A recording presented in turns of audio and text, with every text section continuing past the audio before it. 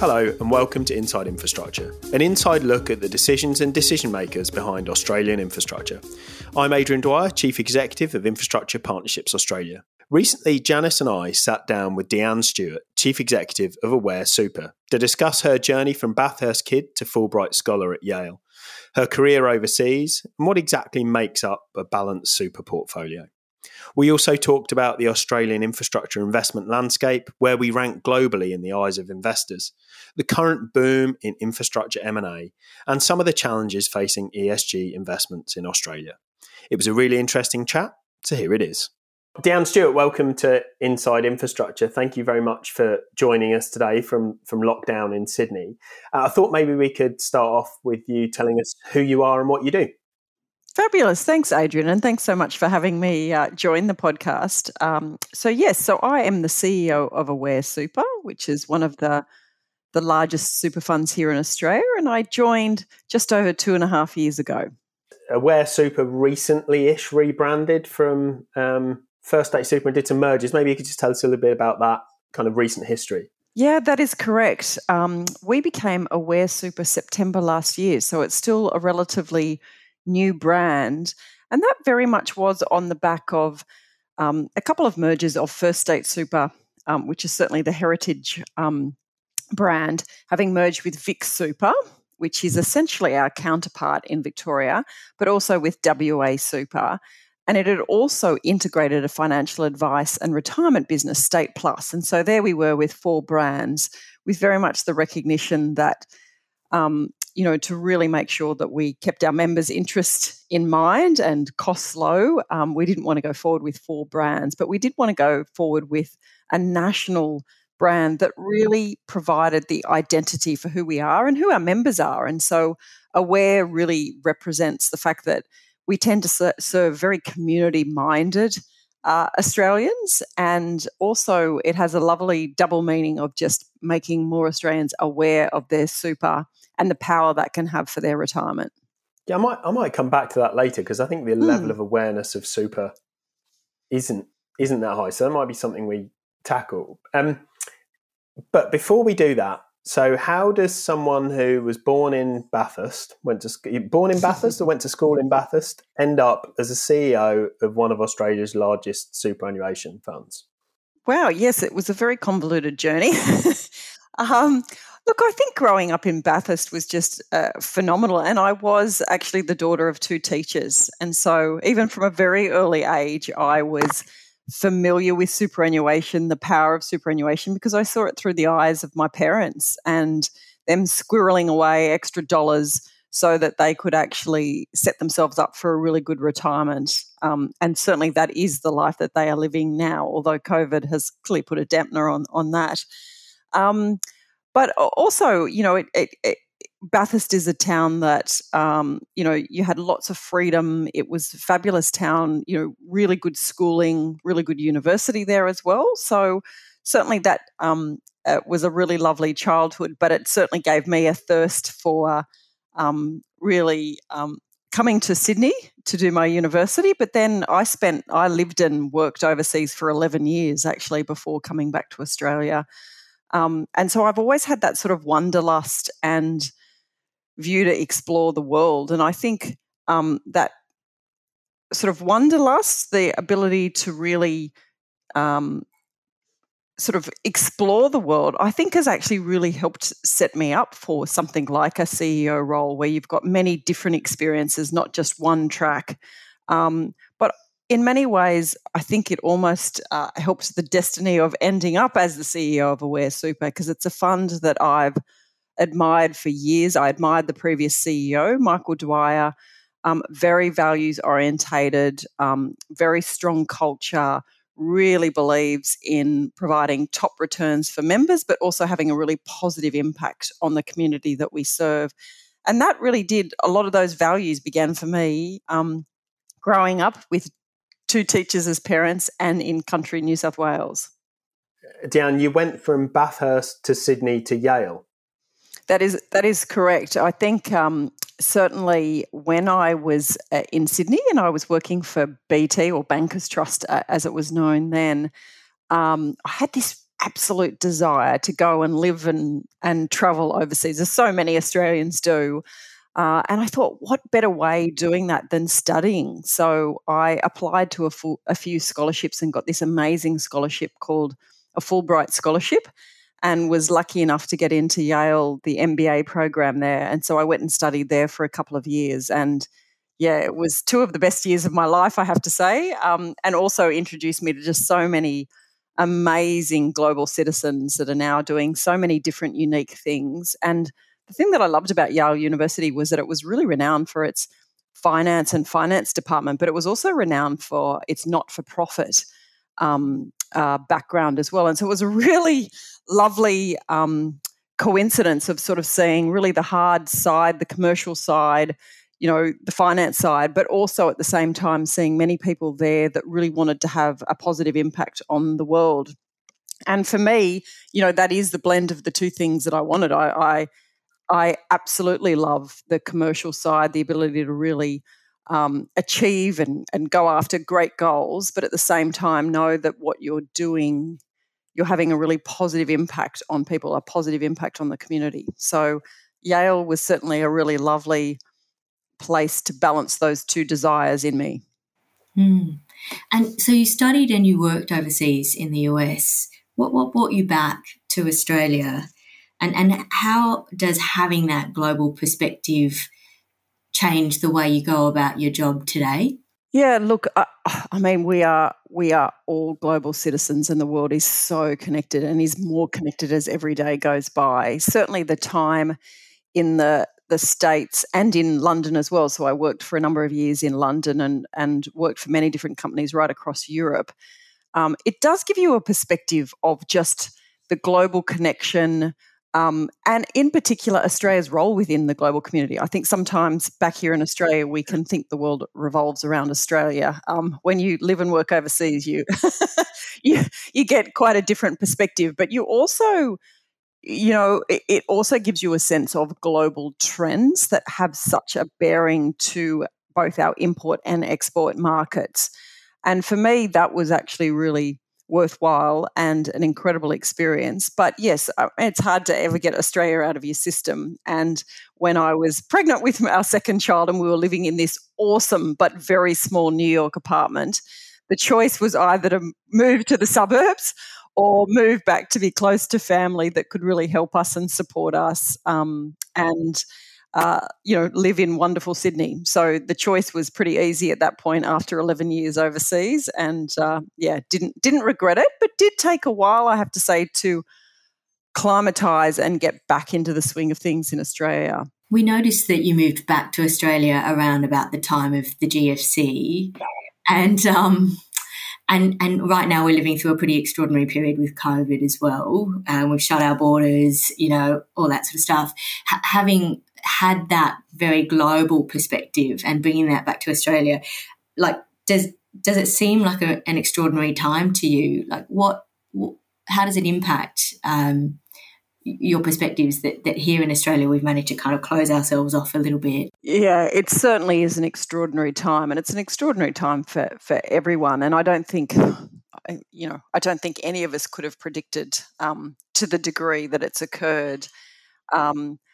That being said, I think it's important not to keep that global perspective. And I think you've certainly seen certain trends where people have bunkered down and become much more nationalistic. But as it relates to the trends of time, and particularly as it relates to investing, I think some of the big global trends will continue on regardless. And if anything, through COVID, are being accelerated. So, with things like the internet, digital infrastructure, both as that relates to infrastructure investing, but also as it relates to a really major trend that is only accelerating through COVID. So in my mind, while the borders are shut, I've probably seen too much rhetoric that's really going to change things significantly from an investment perspective. In fact, I think our thesis is more it's accelerating many of the trends that were there in the first place. There was a big finding of our investor report that came out a week or so ago, was actually the the desire to look offshore for infrastructure investments, with Australia going from being probably the predominant destination for Australian institutional money to Europe and particularly the US emerging as potential avenues for investment. Is that a thematic that you see at Aware, or are you still intending to be more domestically focused? Look, I still would always see us as a really significant investor in Australia. Number one, I think you do naturally know your own market that much better, and there's a competitive advantage to that.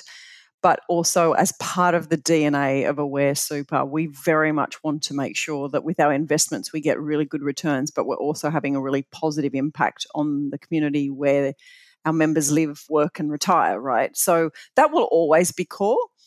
But the reality, particularly as funds like Aware Super get larger and larger, and the superannuation system gets larger and larger, we naturally need to go offshore in terms of really continuing to invest as the portfolios get larger. So to give you a sense, the superannuation system now at over $3 trillion, that's 150% of GDP. That's 150% of the stock exchange. So that naturally you are going to need to invest globally. But also if you look at things from a global perspective rather than just Australian perspective, and our role is to get the best possible returns for our members, a lot of those investment opportunities are naturally going to be global opportunities. And I think as you get larger and build scale, your opportunity to tap in at a much deeper and more robust level to the global markets certainly increases significantly. And that's certainly where we're looking to invest, build teams, and we certainly see that as a significant part of our future. Deanne, for the benefit of listeners, I wonder if you could elaborate on what Aware Super's portfolio of infrastructure actually looks like. What is the mix of different asset types and how is that changing over time? Yeah, so if you look at our default fund, which is a growth fund, we have about 75% in growth assets and about 25% in what's called defensive assets. And from that perspective, from an infrastructure and a property perspective, we now have well over 10 billion sitting in infrastructure and in property, as do a number of other major funds. So you've got some really significant dollars sitting there in infrastructure. And this isn't just, tolls and roads and airports. This is things like investing in the International Convention Centre, investing in hospitals, investing in renewables. And so I think certainly the idea of both the role that superannuation funds can play in infrastructure has changed significantly over the last 5 to 10 years. That has been recognised, I think, particularly with state governments and their significant investment on the infrastructure side, but also asset recycling and the roles that superannuation funds have played, but also increasingly globally investing significantly in infrastructure globally as well. The other dynamic that you're seeing more recently is a number of international pension funds investing more and more in Australia and in Australia infrastructure. And so I certainly know as we're looking to compete for certain assets that are either greenfield or brownfield, certainly increasingly seeing international competition for Australian assets as well. There is certainly plenty of capital out there. I'd like to just unpack the superannuation system a bit, because I think that, I guess we all see 10% of our salary every month goes to this thing that most of us are largely unengaged with. And then on the other hand, we hear a lot from our politicians around things like, there's all this money in superannuation and all this infrastructure we need. Why can't we just, superannuation pay for our infrastructure? But it's not as simple as that. So I wonder if you could just describe the journey of a dollar from someone's pay packet to your fund, and then what happens? Yeah, so you're right. So it is now 10% as of the 1st of July of someone's pay packet comes into their superannuation fund. And for many, that is their default fund that's been with their employer, although with some of the new rules coming through, things like that will change. And I'm happy to talk a little bit about that if that's helpful. So all of those dollars are collected at the end of the day as a super fund to say, rightio, we need to invest on behalf of our members. And our role is to manage that money with the best interest of our members at heart. And so really it's with a long-term perspective, because you think about the majority of our members are still young, still accumulating money for their retirement. And so the lens that we would typically look at and set our strategic asset allocation across is really someone that's going to be with us for decades. And so that really in turn allows us to have a really strong long-term view, but also get a balance right between how much can we afford to put in really liquid assets that you can sell overnight, like cash and bonds and equities, but also you can actually put some money to work in unlisted assets like direct property and infrastructure. And that's certainly been one of the big changes you've seen in the last decade. And so with that, if you think about my own super money, therefore, is getting invested really in a very diversified portfolio of equities, bonds, cash, direct assets, such as infrastructure, and increasingly private equity as well. And that really goes towards the overall return that a member would get at the end of the year according to that asset allocation. And, the super funds in general have done incredibly well over this past year, where markets have risen significantly, with your average default fund getting between 17 and 18%, which has been remarkable. For Aware Super, we've not only done really well over the short term, but particularly in the medium and long term, which is certainly our investment horizon.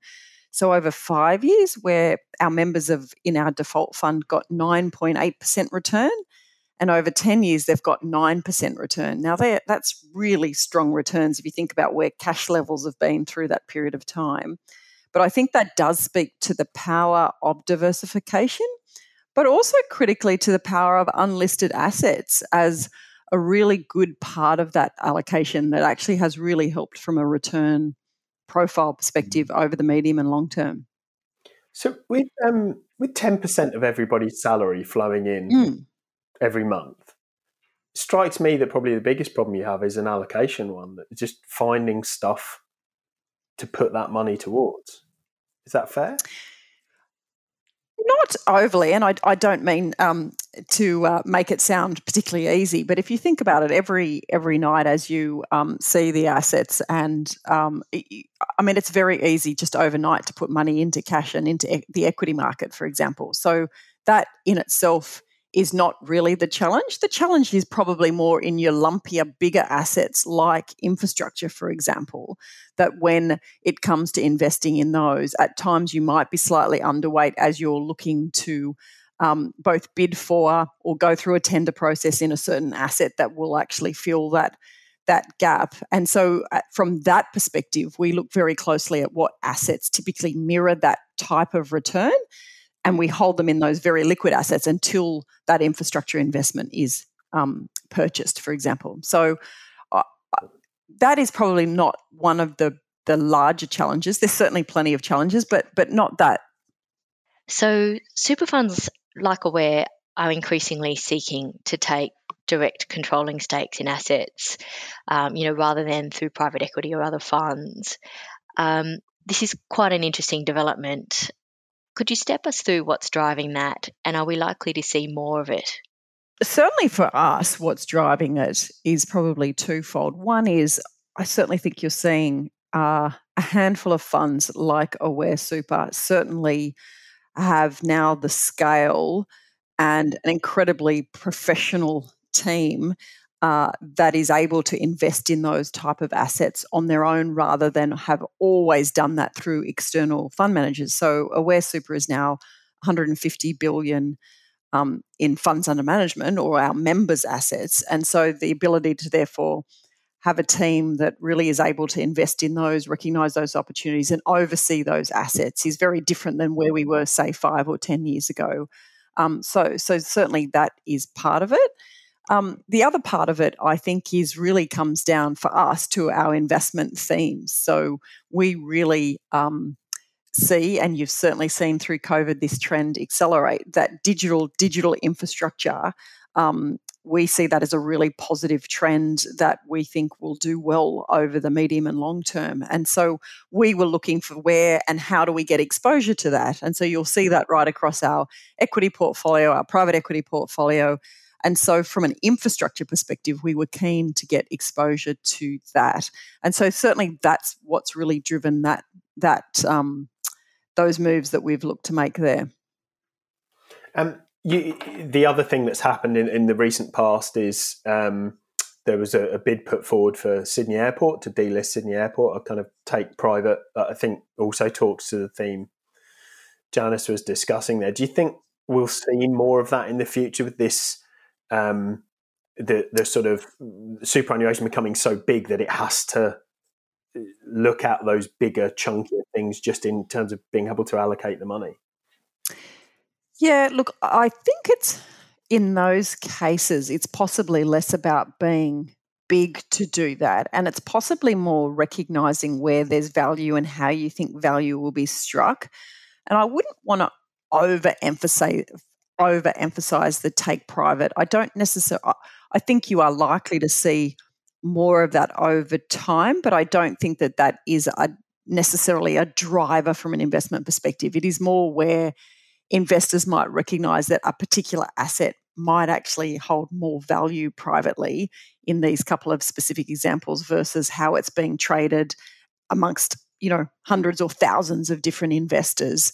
And would it therefore look, so that's certainly what we've done with Macquarie, with Vocus, believing that Vocus being held as a digital infrastructure asset by two owners that can overall enhance the long-term outlook for it, we saw as really positive versus the choppy day-to-day trading. We saw a lot more value there, but I wouldn't necessarily overplay that either, because certainly I think the majority of our assets will still be in listed equities, and we'd want them to be in listed equities because it's really important to have that liquidity in the portfolio. So there will be a natural cap in many ways to how you would go about doing that type of take private, and be very selective on where you would do that, and with a deep belief that you would add value. Aware Super is unique in its focus on affordable housing and also on build to rent assets. And in those cases, you're both a developer and an investor.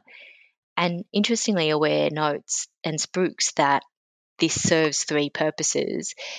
It achieves good returns for members, but it also provides important services to members, and it also delivers stimulus, like economic stimulus projects. I'd love to hear more about that. And if those objectives ever compete, are there times when you have to choose between them? Look, I'd probably start at the beginning, and I have to say I'd give full credit to our team on this, both Alec and Damien.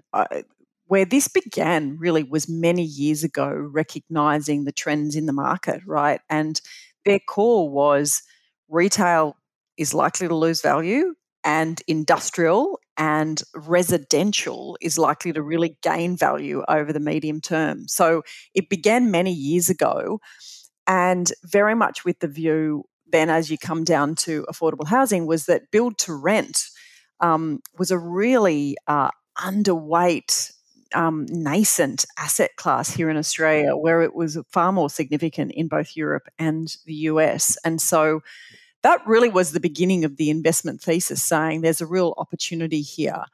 You then marry that with demand, and there is such demand for affordable housing. I've read different reports of anywhere between 50 to 100,000 homes per annum are needed in the next decade to really meet the affordable housing needs of Australians. And we very much saw that reflected in our own member base, whether it's young nurses starting out, young police officers that, have to commute huge distances to get to work, and that need for more affordable places to rent near where they live and work.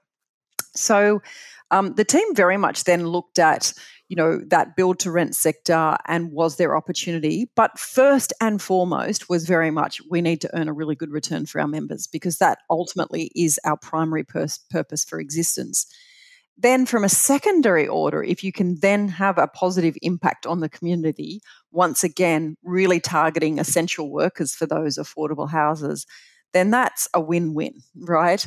And then you're right, there's a third win, particularly as we got more involved in the greenfield side of it, where we were developing or underwriting the development of affordable housing, that ultimately also helps stimulate jobs. So for us, that ended up being a real sweet spot, really good returns for our members, really positive impact for essential workers being able to have more affordable homes near where they work, and then thirdly, creating jobs. So for us now, fast forward a couple of years on, where including what we're developing now, our portfolio will be worth about 800 million. So we're now the largest investor in build to rent here in Australia. And it's done really well for our members, both from a return perspective, but also from a community impact perspective. Can I just play devil's advocate for a second? I'd imagine that most of your members reach retirement with a pot of money in superannuation and a house they've just paid the mortgage off on. Yeah. They would be their two biggest assets. And as a result, they're fairly well exposed to the residential housing market anyway through ownership of their own home. Is there a danger that actually having that as a component of superannuation means they're overexposed to that asset class? Yeah, look, I think it's a good question. I would say you've got to look at the percentage of our build to rent. So as I said, it will be coming up to about 800 million out of over 150 billion, right? So when we're talking about a small percentage in the overall scheme of a really well-diversified portfolio, many of our members are not fortunate enough to have their own home. Many are. We don't know the percentage. We go off Hilda and what percentage of Australians typically, but that number, as you know, is coming down. It's now into the 60s. So I certainly think there is exposure there, but that is your own home in one suburb versus a really broad, diversified portfolio. We're right across WA, soon to be Canberra, Sydney, Melbourne, and that is one very small component in an overall portfolio. So I wouldn't overdo that, but you'd right. Therefore, once again, that would be a natural cap for us of not having a huge overweight position in it either. Yeah. Can we just broaden out to wider ESG? I think that the super funds were probably fairly early movers in ESG investing. But in our recent investor report that we released a couple of weeks ago, ESG went from sort of second or third order issue to front and center, everybody's mind right now, ESG. Could you talk to us about that, the journey that superannuation went through that I think now other institutions are pushing towards? Yeah, and I think that you see pension funds, and I'm deliberate in pension funds and government funds, both here in Australia and internationally, having led the way on this for a very deliberate reason. And it's because they're naturally, as they're holding the assets on behalf of members or taxpayers, they are naturally thinking long term. And so when you think long term, you do naturally have to take into account the risks and the opportunities that will present themselves whether it related to the environment, whether it be social issues, or whether it be good governance, because they ultimately, you might get away with really bad ESG practices as a company for a quarter, for a year, for a couple of years, but over the medium and long term, rarely does the organisation flourish or indeed do well on the stock market if they don't get those aspects right. And so I think that's why you've certainly seen super funds like Aware Super lead the way on things like that. And I think you've also seen more funds join in over the last couple of years as community expectations have also heightened as it relates to ESG. And therefore, it's not something that's done just for long-term investors in mind, but genuinely, okay, to make sure that you are really taking into account the right risks, the right opportunities. You need to have it fully integrated, not just something marginally done on the side or one separate portfolio. Our entire portfolios are integrated. ESG is integrated into the way that we invest, the way that we analyse companies, the way that we determine whether we want to hold an overweight or an underweight position. So yeah, it's certainly grown a lot in the last couple of years, hasn't it? Yeah, definitely. But are there any assets within your portfolio that are not in the right place on that journey? And the reason I ask the question is because I'm interested in this idea about, do you hold something and make it better, or do you divest it? And then if you divest it, what the implications are, because those things will still get financing, which you can go to. You're absolutely right. So I think our first premise, and the premise of many pension funds, would be that it is much better to engage and see change occur over time and see that particular company transition than it is to just simply divest. Because divesting, in many cases doesn't actually solve any issue. And so we are certainly the lead investor on a number of global resource companies, for example, and realising that with carbon, the need to reduce carbon dioxide, reduce greenhouse gases, that can't occur overnight, but it does clearly need to occur. And they clearly have significant value that they provide to society. So say, take a BHP, right? Whether it's the copper, whether it's steel, they are really critical elements that both in the short and the medium term will be desired by not just in Australia but globally.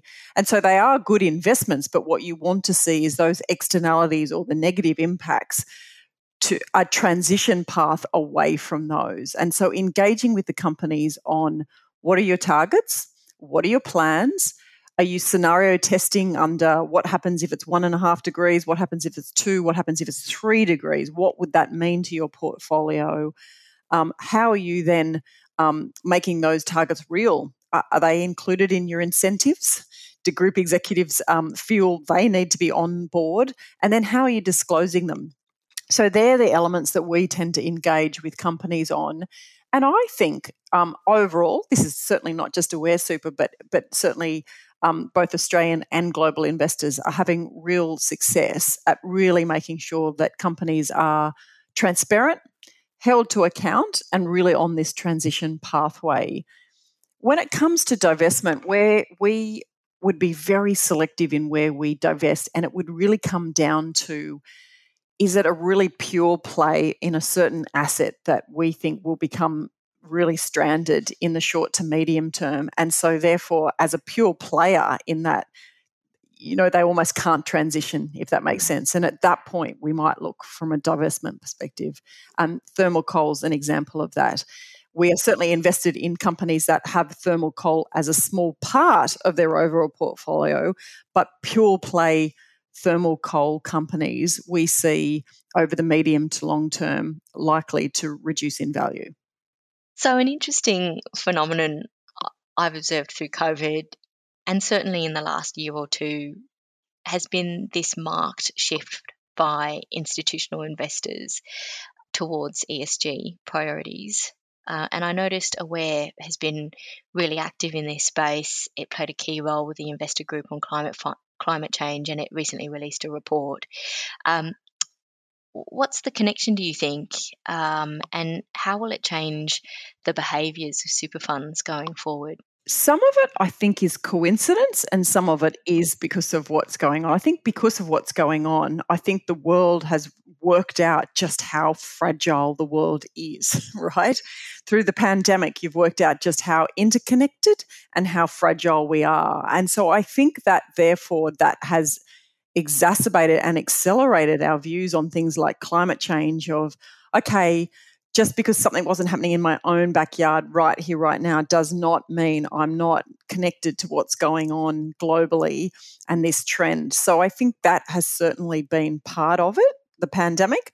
But I would also say the coincidence is that the impact that we are facing from things like climate change are just so much more in our face now. You know, whether you're here in Australia and you've seen the record bushfires and floods, whether you're in Europe, whether you're in Germany seeing the floods in China, whether you're seeing the fires go rampant in the US and in Canada, of all places, you cannot escape the impact of climate change. So I think the present danger has become far more in people's faces and the need to take action. It's not this far away 2050 thing any longer.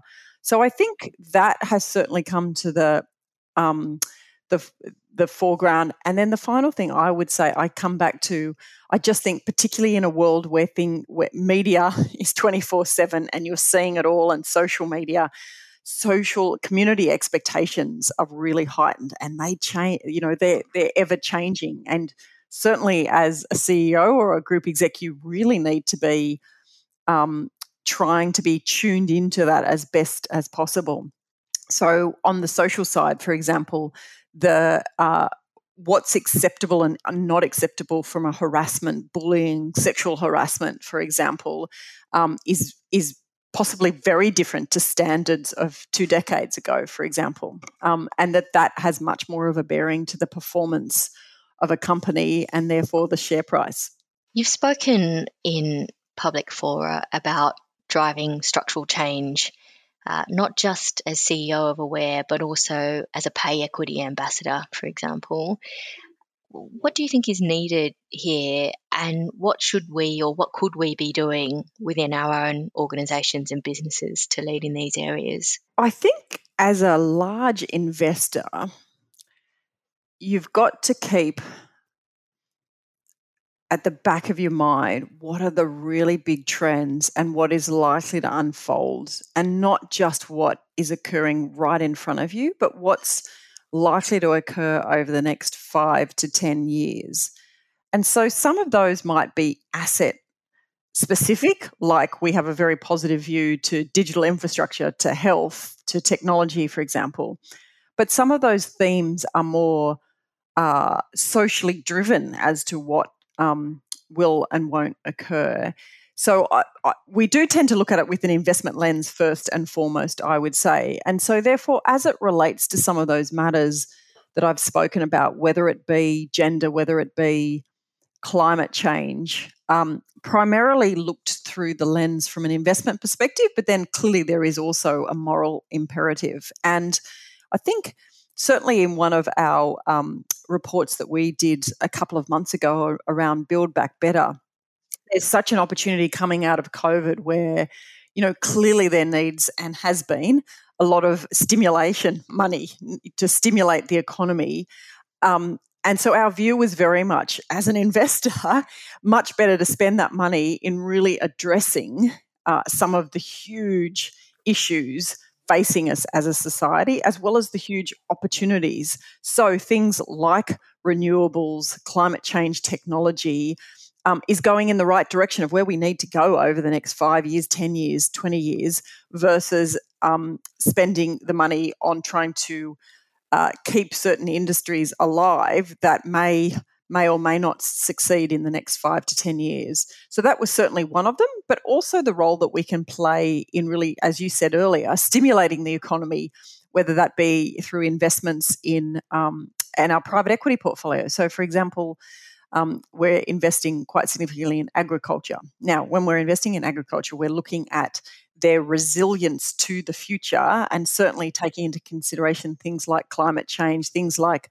waste and recycling are going to be really important trends over the next 5 to 10 years. So if we just invest blindly in agriculture going, oh, that's a great sector, you've then got to say, well, then what are the other trends that are likely to impact the value of that? So one of our investments, for example, is in a vegetable company called Flavour It.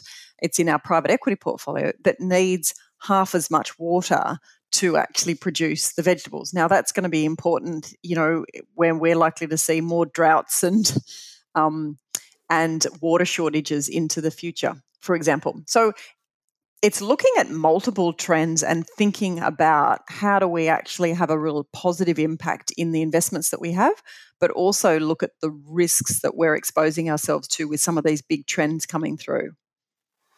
Can I just ask about some of that more cutting edge stuff? And even, perhaps even not cutting edge, maybe even some of the renewables, where I'm not sure as a superannuation member, sorry, I didn't say that very well, a superannuation member, that do I want that greenfield risk? Or is it better that you come in and buy that when these things are established and I have that more stable long-term return? Well, how do you balance that off against wanting to do stuff that's future focused versus it being to some extent inherently more risky? Yeah, it's a great question, and it's why you don't see super funds having 100% allocation to private equity.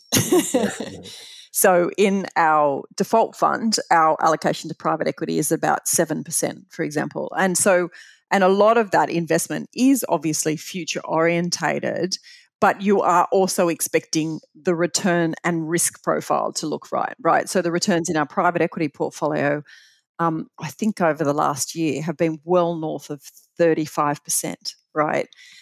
But that portfolio takes on a lot more risk as well. Yeah. And so some of those assets are going to do well and some of those assets aren't going to do well. We were one of the early investors in Canva, for example. Now that has done incredibly well. We are an early investor in many areas like, for example, battery storage. Now, we take a view that over time that's going to become more and more and more part of the future as it relates to climate change. But some of those early investments are risky, right? Mm. And so it's not overdoing it in your portfolio, but having enough of that is future orientated that you can absolutely get that big upside, whether it be organisations like Canva or Culture Amp, or indeed some of the investments in the renewable and climate change space. The last thing I would say about renewables and climate change and investing in them, and we've just ticked over $1 billion invested in that space, and incredibly proud of the work the team's done in that space. But I also know they've been really selective. There's many investment opportunities that have come their way to invest in that space, and the degree of uncertainty or the lack of return you get for the risk you're taking, they've literally just said no to those investments. So it's not going in for it all guns blazing either. I think you do need to be really selective and look for where you think there's either really consistent returns or some agreement, whether that be at government level, that those returns are that the consistency is ensured, or indeed you're getting the return trade-off for the risk you're taking. Yeah. I'm struck by, in the Australian context, that business investors, institutional investors have sort of kind of leapt ahead of government to some extent in the absence of a policy framework at a national level around climate change, at least in the absence of one that's consistent with sort of developed world norms. It feels to me like institutional investors and business have just sort of kind of leapt ahead of it and just kind of getting on with it. Is that your sense as well? I certainly think, particularly in the last couple of years, you've seen a real acceleration at both business and investor level in climate change for sure. I would also say, though, at state government level, for example, there's been really significant inroads, really clear policies, frameworks that have come out. So I wouldn't just say it's business and investors. I certainly think you are seeing that at a government level. But you're right. I think you can fire on all cylinders if you've actually got real alignment at a federal government level, clear policy, clear framework, and then backed up with what corporate Australia is doing and in what investors are doing. But rarely is it that neat and and aligned, right? And if you think about so many of the investments we make, whether it's in digital, whether it's in, yes, you want certainty from a policy and an overall government framework, but you because things are so global now, there are many other forces at work that are really encouraging you to invest or encouraging you not to invest. I want to ask about Sam, the member in the room. Could you tell us who Sam is? Oh, yes. So Sam has a long history and was the genesis of a fabulous lady who ran marketing many years ago, and very much was there and still is very much today. Sam represents our member, and Sam is deliberate, can be a female or a male, or indeed no gender. So really, ultimately, Sam is meant to represent our member. We've got Sam in every room. Anyone that joins is told about Sam. And really what you're meant to do with Sam is, when thinking about what action you should take in any given day, what you need to do is ask yourself the question, what would Sam want me to do?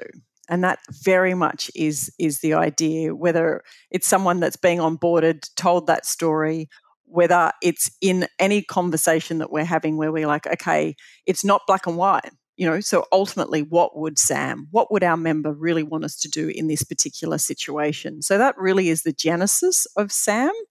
But Sam now is very much alive in our logo, certainly in the way that we come together every week. Our whole awards are around Sam, and certainly we start every a leader session and all-in session each week talking about a Sam story. So we bring up one of the what's an impact we've had on the members and tell us Sam comes to life.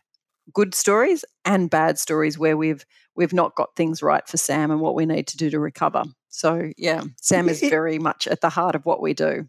Is there an example where you've changed the route of a decision or the journey of a decision because you've considered Sam's perspective? I mean, I can give you so many examples. It's probably the examples that come to mind aren't necessarily something that we've changed part way through, but it's more how we've gone about tackling something. So, give you an example. Our team has created this priority access team. And priority access isn't for our high net worth or affluent clients. It's actually for our really vulnerable members. And what the team were noticing, once again, going back to Sam at the heart, was that when we had certain members calling in with certain predicaments, whether they have mental health issues, whether they have certain disabilities, we just weren't providing enough help and support. So when we looked at that pain point and we were looking at the impact that was having on their life, we knew we weren't doing a good enough job. And so what we did was it was one of those Sam moments where we're like, okay, let's have a look at what we're doing and what type of service we need to provide for those type of members. And so we've now created this priority access team that really helps our most vulnerable members. And that was an example that came out of feedback that we were getting and a real focus on, okay, well, what is Sam telling us at this point and how do we actually evolve our service? So that's an example of it coming to life. It's not an example of us being midway through a point, but certainly an example where we've taken that feedback and completely changed the way we serve. Janice. It's a really lovely example about a business living its purpose and being quite customer focused. Yeah, it's a really interesting way of doing it. And so you're saying it, so you see it in executive meetings right down to like all the way through kind of discussions within a way. Absolutely. Yeah. So, as I said, we get all of our people leaders together once a fortnight and we start that leadership session with Sam's story. It's literally Sam Says is the first segment before actually I even speak. And we get different people right across our organisation to give a Sam story. And the team's done a great job of making sure that those Sam stories aren't just, yay, we're so brilliant at what we do, but where we've got it wrong, right? And where we've recovered or where we've learnt to sort of change our service. Last week's one, we had this amazing registered nurse who was in her 60s and was essentially trying to put in a TBD claim because she had been diagnosed with cancer and couldn't work. But was not necessarily getting the help and support she needed, and she was all on her own. And actually then the team rallied around her and together with our insurance partner provided her with extra support and assistance for really dealing with the cancer. But it had really nothing to do with the actual insurance or the actual superannuation, but the support that she needed. And she literally said it was life-changing. And so the team learned through that actually this isn't just about processing a claim. This is about treating that person with such humanity and making sure that we're giving the right support to her at that time, because that will ultimately help her recover and help her get back to work, right? So yeah, those stories, it's amazing how the power of the Sam Says stories each week really resonate with the team, but in a way they almost set the bar and the standards versus a whole bunch of policies. I think they have far more impact, quite frankly. They're a good example of storytelling. It's such an important and often overlooked means of getting stuff done, is to be able to put a story around it. A thought has just popped into my mind. We've heard a lot over the last probably couple of months about the power of incentives, and I'm thinking around COVID vaccinations, and that we've heard about the lotteries in the US. There's been some proposals here about paying people to get vaccinated, the incentives of greater freedoms for people who have been vaccinated.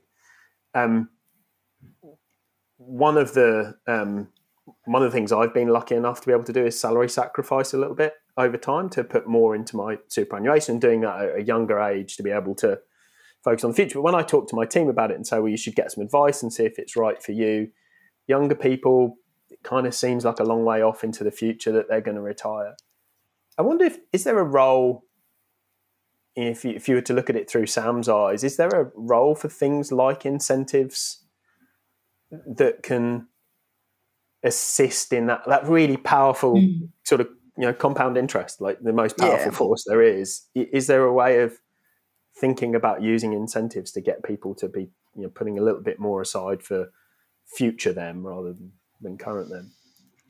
Yeah, I think, and I think when you take incentives at its most broadest definition, yes. If you're just looking at pure incentives of, like, if we hand out cash, will you go and do this? That's more bribery than incentives. Well, that's why I said if you look at it at its broadest, I think so. You have to keep in mind, particularly making sure everything we do, we've got members' best interest at mind. We've got to be mindful of how we use members' money, if that makes sense. But certainly our belief, and certainly it's what we want to be known for, and there are many pitfalls to this because the regulations are complex and many, is the right help, guidance, nudges, and advice is absolutely what Australians need. And knowing that is going to be a very different incentive or a different way of digesting that information or that nudge when you're in your 20s than it is when you're in your 50s. So in your 20s, it's probably maximum of a 1-minute video, preferably TikTok, that absolutely brings to life why you should do that right here, right now, the power of compound interest. But then all you have to do is one click and it's done, right?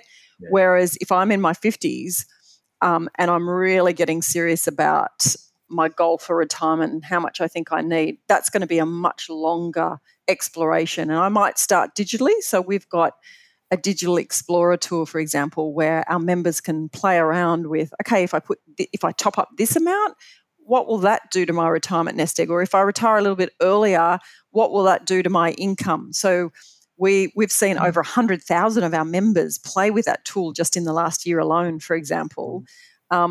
And then we'll also do other things like nudges, which in a way is a behavioural incentive, if that makes sense. So how you nudge someone along. So, for example, if we've noticed that they don't have a beneficiary nomination, how to sort of nudge them along to taking that action there and then, rather than wait for a decade and then have their loved ones not know what to do. So I think that they absolutely have a place, and they're going to be different depending on the stage of life someone's at and how you best utilise that. All of which is a nice segue back to aware as a name and making people more aware of this pot of money that they're... So you can come and do our promos, I've got to say, Adrian. You're fantastic. Absolutely. And you know what? We've certainly seen Australians far more engaged with their super these last couple of years. And we're seeing awareness of superannuation increase. And I think that's because more and more Australians have now larger superannuation balances, right? And so it starts to get to a certain size and you're like, oh, okay, am I doing the right thing? And the way we talk to the team is we want to be the most trusted choice for Australians because we want Australians to choose us, not just to be defaulted in. But the reality is through the course of your life, you're going to choose and re-choose your super fund, right? So just because I'm in a super fund today doesn't mean when I turn, say, 50, it's going to be the right super fund. And I'm probably at that point going to make an active choice whether to stay or whether to go somewhere else. So it's not set and forget. And I think more and more Australians are tuning in, but there's still way too many that just don't know the couple of things they could do to have such a meaningful impact to their retirement. So that's what we're really going after at the moment. We're really looking over the next couple of years to lift the way we do education, guidance and advice so that more of our members just get that right nudge to take action to actually do the right thing for their retirement. And, you know, as much as we'd love it to be their number one priority, we're realistic enough to know that for many years it's going to be important but not at the top of the pile. So making it really easy, making it really relevant, also really critical to getting it right. I'm very aware of super, in part because I grew up in the UK, and the UK's only very recently had a more sort of default superannuation system. And when I came to Australia, I just think it's something to it. Our superannuation system is something that Australia should be incredibly proud of. And Correct. We should realise that it is, alongside Canada and a couple of other places, actually pretty unique in structure. And actually that, you know, if you're entering the workplace now, the 10% of your super rising, 10% of your salary rising to 12% over time should be enough for you to retire on and not rely on the welfare state should you have a full working life. I think it's an incredible endowment that we have, and I think people should be more aware of it. And it's actually we should be proud of it as a country because it's a hell of a system. Correct.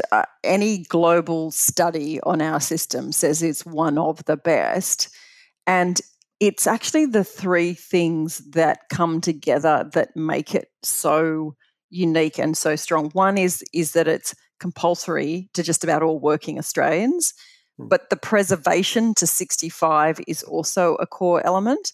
And then in return, you get a tax advantage.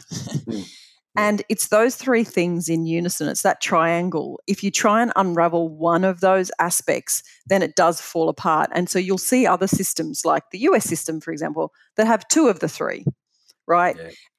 And it's actually the three elements together that make it work so well. And the last point that I'll raise, just because you talked about someone in their 20s and why would they care, the work that certainly our team has done is, and why we're trying to actually speak more and more to those in their 20s to encourage them, just even if it's $5, even if it's foregoing a coffee in 1 week, you know, every dollar you put in your 20s, if you try and make up for that because of the power of investment markets and compounding, you have to put 5 times as much in your 50s, right? So just even those little bits you are putting away in your 20s are having so much more impact than people realise. I wish I hadn't moved to Australia when I was 26.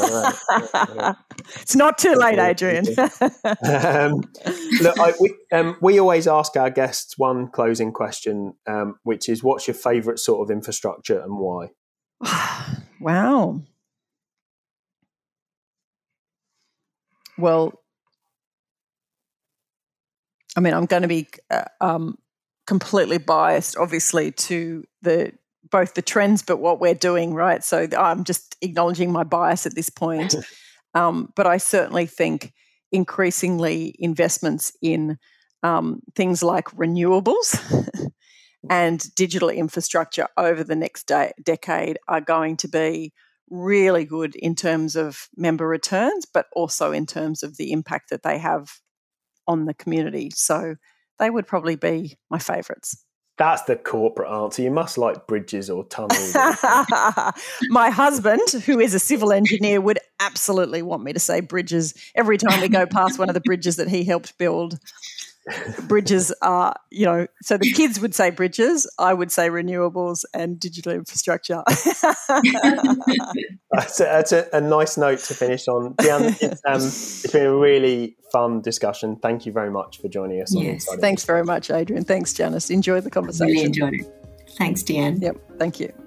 Well, that's it for today. Thanks, as always, to PwC Australia for their continued sponsorship of Inside Infrastructure. Please make sure you subscribe on your favourite podcast platform and leave us a rating or comment on LinkedIn. This episode was recorded and edited by Adam Stevens from TAG, PwC Australia's internal media agency. Thanks also go to Linda Bierschen, Jacob Laird, Kieran McCann, Madeline Bartlett, Brendan Pearce and Michael Player.